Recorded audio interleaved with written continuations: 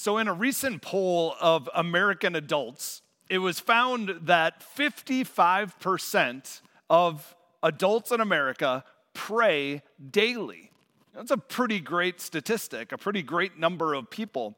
But even more than that, they found out that 77% of American adults say a prayer at least once a month. You see, prayer is a common thing that pretty much anyone knows is a vital part of the Christian faith. But even though prayer is this important thing, I think very few people feel like they have prayer figured out. Very few people would give themselves an A+ or a 5-star rating when it comes to prayer. You know, no matter where we're at in our faith life, whether we've been a believer our entire life or we're kind of new to it all, I think pretty much all of us would say prayer in many ways is a challenge for us. Now, this can be for a variety of reasons. Sometimes it's because we're too busy. Sometimes it's because we're too distracted. Sometimes it's because life is so good, we just feel like we're in control and we don't need any help. And when we do pray, oftentimes our prayers tend to be generic and predictable. Sometimes we can't help but think of God as a cosmic genie who's up in the clouds to just give us what we want. You know, God, give me the best parking spot right now. Or God, just help me through this situation right now. And a lot of times our prayers tend to be safe prayers. You know, bless me, be with me, protect me. You know, they're all good prayers, but it's not really risky at all. It's as safe as it gets. It's not rocking the boat. You know, I think God has something more for us. I think He wants us to grow in our prayer life, which in turn will help us grow in our relationship with Him. And so today I'm excited. We're starting a new sermon series called Dangerous Prayers. And it's based on a book by Pastor Craig Groeschel. And what this series is going to challenge us and teach us to do is to pray 3 biblical prayers. And these prayers are anything but safe. They're anything but predictable. And so we're calling these prayers dangerous prayers, but dangerous in a good way. These are prayers that ask God to do something big in our life, to take us out of our comfort zone so that we can become the people that He intends for us to be. You see, praying dangerous prayers invites God to come in and do hard work in us. And it leads us to that deeper relationship that He wants to have with us. Now, this takes some risk to experience the life that God wants for us. Because in order to grow, and we all know this, in order to grow, you have to change. You can't move forward in faith and stay the same. I mean, it's spiritually impossible to follow Jesus, to have a growing relationship with Him, like we talk about in our mission statement, and just stay exactly the same. So King David in the Old Testament prays what I think is the most dangerous prayer in the entire Bible. And it's in Psalm 139. And so if you have your Bibles with you or your Bible app on your phone, I'd encourage you to turn with me to Psalm 139. Now, at this point in his life, David is facing opposition and persecution and even heckling from his enemies. They're making fun of his faith.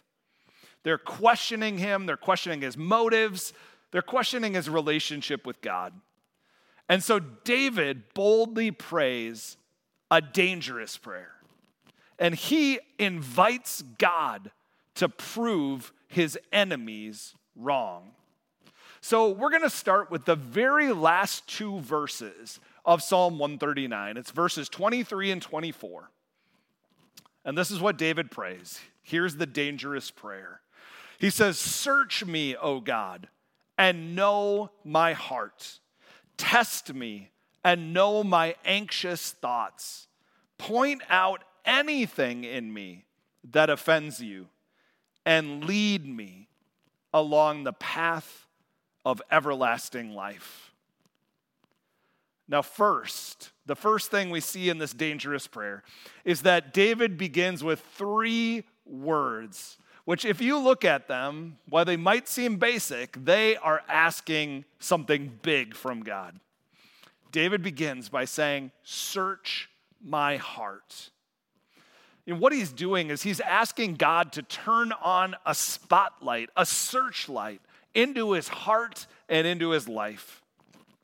Now, light can be both comforting and painful. You can use a flashlight or some sort of light to find something that you've lost. Sometimes light can find beauty in the darkness, but light can also be painful. It can expose hard truths. Years ago with my family, we were in San Francisco, and we went to tour Alcatraz, the famous, infamous prison. And as we were touring the prison, they took us into the solitary confinement area that was once used. And it was these tiny little cells. And some prisoners, if they broke a rule or had done something bad, would be put in solitary confinement for weeks, months, even years, into this tiny little cell. And the thing about it was there were no windows. There was no light at all. There was one little slot in the door where a guard could come and peek in and see if they were doing okay, and could also pass them some food and water. And so what the tour guide said is after someone was in there 24 hours a day for a few days in a row, suddenly they would dread when that little slot in the door would open up, because this intense light would come in and it would be painful. And so they would find prisoners up against the opposite wall, shielding their eyes from the light that was going to come every day. You see, in much the same way, God's light searches us. He shines his light into our soul. Now, while light can be comforting, it reminds us of his promises, it can also be awfully painful, because that searchlight, that spotlight, exposes our sins. David is saying, "Search me, God. Turn on your spotlight." Now, this isn't something I think we typically think to pray. Now, maybe it's because we're too busy, to go through this process, but probably more likely we're just nervous about what God might point out in us. Isn't it a lot easier to just focus on everybody else's shortcomings and sins, to just point out how everybody else is falling short? But you see, David steps up boldly and he says, "Search me, God, and know my heart." Now, the reason I think that David is able to pray boldly this dangerous prayer is because of what he already knows about God. As he prays through this psalm, he remembers again and again God's true character and his heart. Let's look at verse 13. He says, "You made all the delicate inner parts of my body and knit me together in my mother's womb. You saw me before the day I was born. Every day of my life was recorded in your book. Every moment was laid out before a single day had passed. How precious are your thoughts about me, O God. They cannot be numbered." You see, David is reminding us that God is the one who knit us together in the first place. And it means you are fully known by God, more than you can imagine or hope for. You are known by him, but you are also loved by him and treasured by him. Maybe you just need to be reminded of that today. Just an amazing thought that the God of the universe knows you and yet still loves you and treasures you. Maybe today you just feel hopeless and beat down and ashamed. And he wants to remind you of his unconditional love. Now, have you ever played hide and seek with a 2 or 3-year-old before? It can be one of the most hilarious things when a little kid goes into the corner and they cover their eyes and they think because they can't see you, you can't see them. When of course you can, right? But you see, church, I think oftentimes we live life that way. We think, God can't see what we're doing if we just don't acknowledge it. We think there are things that we can hide from him, which of course isn't true. Look at what David says at the very beginning of Psalm 139. He says, "O Lord, you have examined my heart, and you know everything about me. You know where I sit down or stand up. You know my thoughts, even when I'm far away. You see me when I travel, when I rest at home. You know everything I do. You know what I'm going to do, what I'm going to say, even before I say it, Lord. I can never escape from your spirit.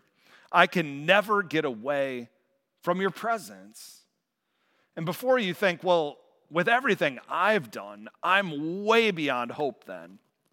Remember, David himself had quite a bit of baggage, didn't he? He was a murderer and he was an adulterer.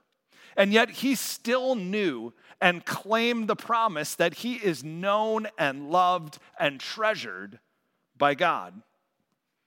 Now, it's only natural, I think, that we would be nervous about being searched by a God who knows us.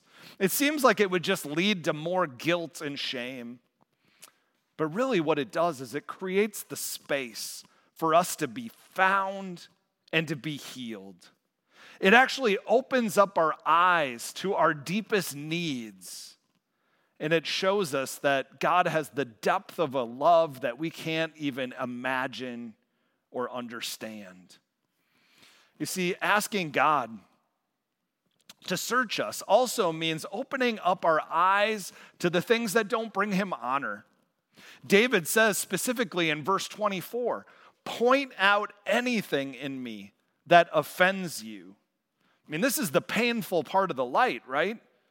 It's asking God to come in and show the real condition of our heart, to not hold anything back. But you might be thinking, well, I think I've got a pretty good heart. I definitely make mistakes now and again. I mean, we all do, right? But I've got a good heart. I mean well. I mean, most people's heart is in the right place, right? Well, that's not what the prophet Jeremiah says in the Old Testament. He says, the human heart is the most deceitful of all things and desperately wicked. Who really knows how bad it is? Whoa, it's pretty stark language, right?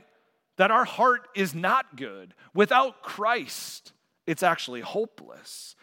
And the thing is, as Jeremiah points out, we actually live in deep deceit, in deep denial.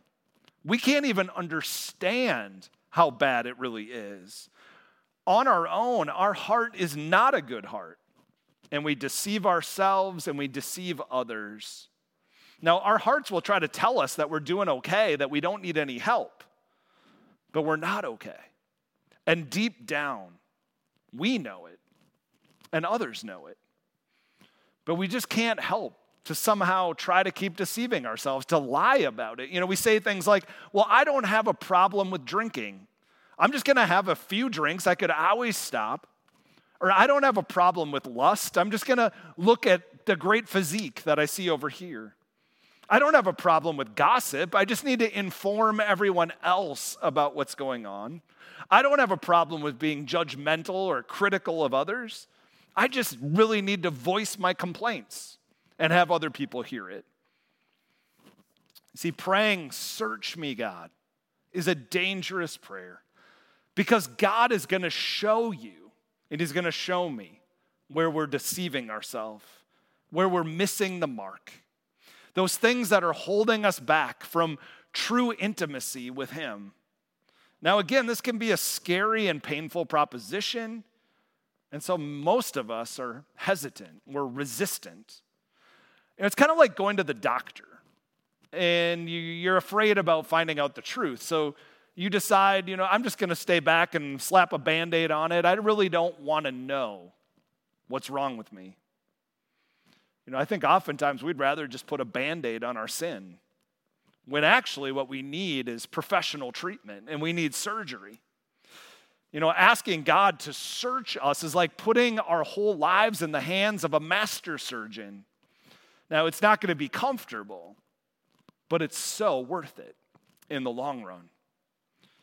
You see, God shines his spotlight so that we can confess our sins and our shortcomings, and then we can turn from them, which is the definition of repentance. And then we can start to be formed into the people that God wants us to be. See, he didn't create us to live a life where we are wounded and we are damaged and we're weighed down and we're living in the dark. No, he created us to live lives that are whole and pleasing to him. Lives lived in his light. Well, the second thing is that David also prays, reveal my fears. Now, some translations say my anxious thoughts. And so what makes you anxious? What are you afraid of? Now, I'm not talking about things like mice or spiders or a random guy who hides in your basement. When I was a kid, I remember I always had a bedroom in the basement of our house. And I'd hear noises from our mechanical room, and I always figured someone was in there. So I'd grab my little souvenir twins bat, and I would go in there and I would announce, come out, whoever you are. Well, he hasn't been there yet. But if he might be watching this live stream, just know I will be ready for you. You see, what David is talking about is the things that truly make us anxious on the inside. Is it losing your job? Is it the fear of failure? Is it a fear of death? Is it a fear of rejection, missing out? A fear of intimacy? Letting yourself be truly known by others? Maybe it's just a fear of loss in general, or losing someone dear and close to you. Well, here's the truth that we need to come to terms with. What we fear the most reveals where we trust God the least. I'll say that one more time. What we fear the most reveals where we trust God the least. And that's why it's so important to pray this prayer, to ask God to show us our fears, our anxious thoughts. What are those areas of our life that are holding us back from fully trusting in him? If you think about it, if we're afraid that we won't have enough from day to day, well, we're not trusting God to be our provider. If we're afraid that we are somehow beyond hope, we're not trusting God to be our Savior. If we're afraid of death, we're not fully trusting God's promise in Jesus Christ that there is eternal life with him for all who believe.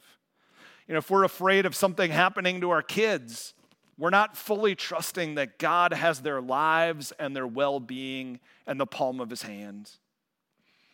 During my 16 years of ministry, God has really helped me deal with some of my deepest fears. I had to come to terms with my fear of inadequacy and my fear of failure. You see, I tend to have this thing where I find my identity in how well I perform or how well I lead. And so being in front of crowds of people, I oftentimes really gauge my self-worth on the reaction I get from the people who are there. I often have a fear of failure and not measuring up. And so I had to face these fears with the help of friends and lots of prayer. And really what I learned is I wasn't fully trusting in God like I should. I was just trying to do things by myself. I was trying to keep control. And I needed to learn to love pleasing God more than my fear of inadequacy and failure. I think we need to learn to value obedience and faith more than any fears that we might have. What it's helped me along the way is to remember some core promises of Scripture. Where the Bible says, perfect love casts out all fear. Now, whose perfect love is that talking about? It's not ours, right? It's God's perfect love. It casts out our fear. And also that God has not given us a spirit of fear, but of power and love and self-discipline. That's the gift that he gives us. Now imagine what would happen if you would open up your heart and pray this prayer today. To say, search me, O God, and know my heart. Test me and know my anxious thoughts or my fears. Because what he's going to do is show you where you are trusting him the least, where you're holding back. Now, it might even expose something that you have been hiding away for many years. When you're just thinking, but I'm doing fine. I'm not that bad. He'll show you where you need to trust, the promises that you need to cling to. But you see, what it will do is allow you to take new steps of faith and move beyond your fears and your anxieties. Well, third and finally, David prays, lead me along the path of everlasting life. And really what David is doing now, after going through this hard work, this hard prayer, he's asking God what his next step should be. He said, search me, show me what's broken in me, reveal all my fears and my anxieties, but don't stop there. Now show me what I should do next. You see, when we're willing to slow down and let God work on us, well, then we're able to recognize how God is leading us forward, where he wants us to serve and to represent him. Now, have you ever been driving a car on the highway before and suddenly you find yourself way down the road and you wonder how you even got there? It's like you almost went on autopilot. We love going to the North Shore a couple times this summer, and when I get on 35 towards Duluth, it's like the car just knows where it's going. All of a sudden it's like, whoa, we're in Moose Lake already. How did this happen? But you see, I think many of us live our lives that way. We live on autopilot. We go to sleep, wake up, we go to work, we come home, and we just repeat that cycle day after day. And when we live life on autopilot, we miss the ways that God wants to lead and guide us in the world. We might fail to miss that coworker who's struggling, or the opportunity that we have to pray for someone who's hurt. We miss out on a chance to care for a neighbor. We let a racial stereotype or joke pass by without stepping up and challenging it. We walk by that person who lives on the street and who desperately just needs to be acknowledged. We miss a chance to learn from someone who lives or believes differently than we do. You see, praying this prayer is turning off the autopilot and inviting God to lead. God, lead me in your will and in your ways, the way of everlasting life, the way of a perfect relationship with you.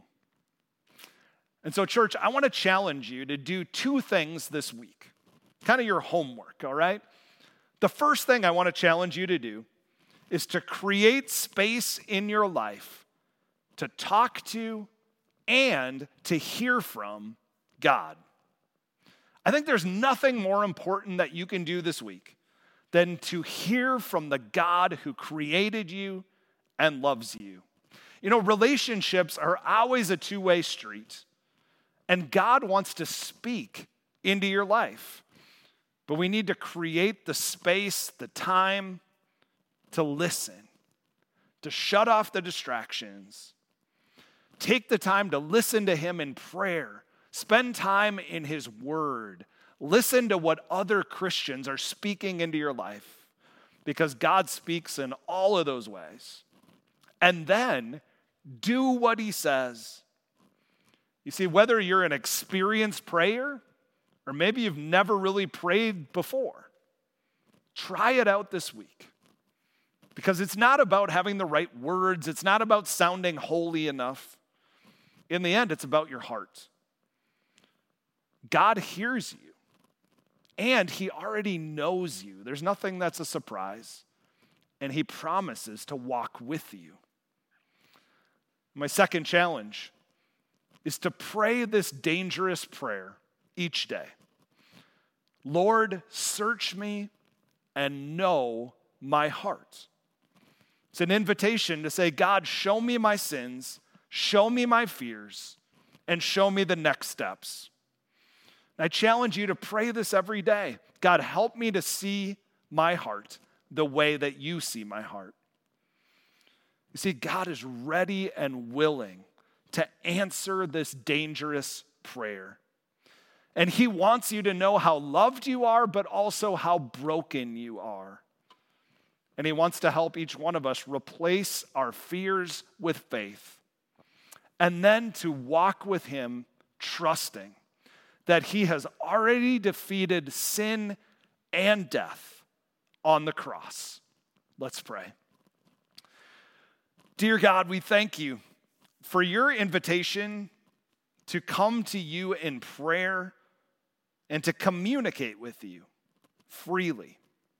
God, we thank you that you not only hear us, but you actually speak to us. And so I pray for every person who's tuning in today that they would carve out the time this week to spend quality time with you, that they would spend time to listen and to speak to you. God, we know that you are alive and active in our world and in our lives.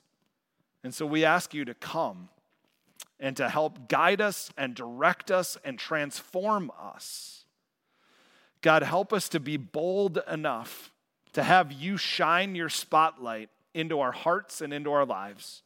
God, show us all the things that don't honor you. Show us the fears and the anxieties that are holding us back from trusting you. And then, God, show us where you would have us go to make a difference for your kingdom. And so, God, we pray these things boldly in the powerful name of Jesus. And let's all say together, wherever you are, amen. Well, we are so glad that you have joined us for worship this morning. Please receive the benediction.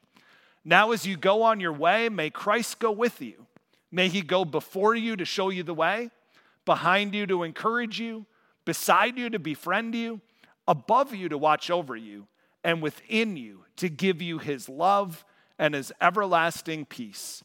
In the name of the Father, and the Son, and the Holy Spirit. Amen.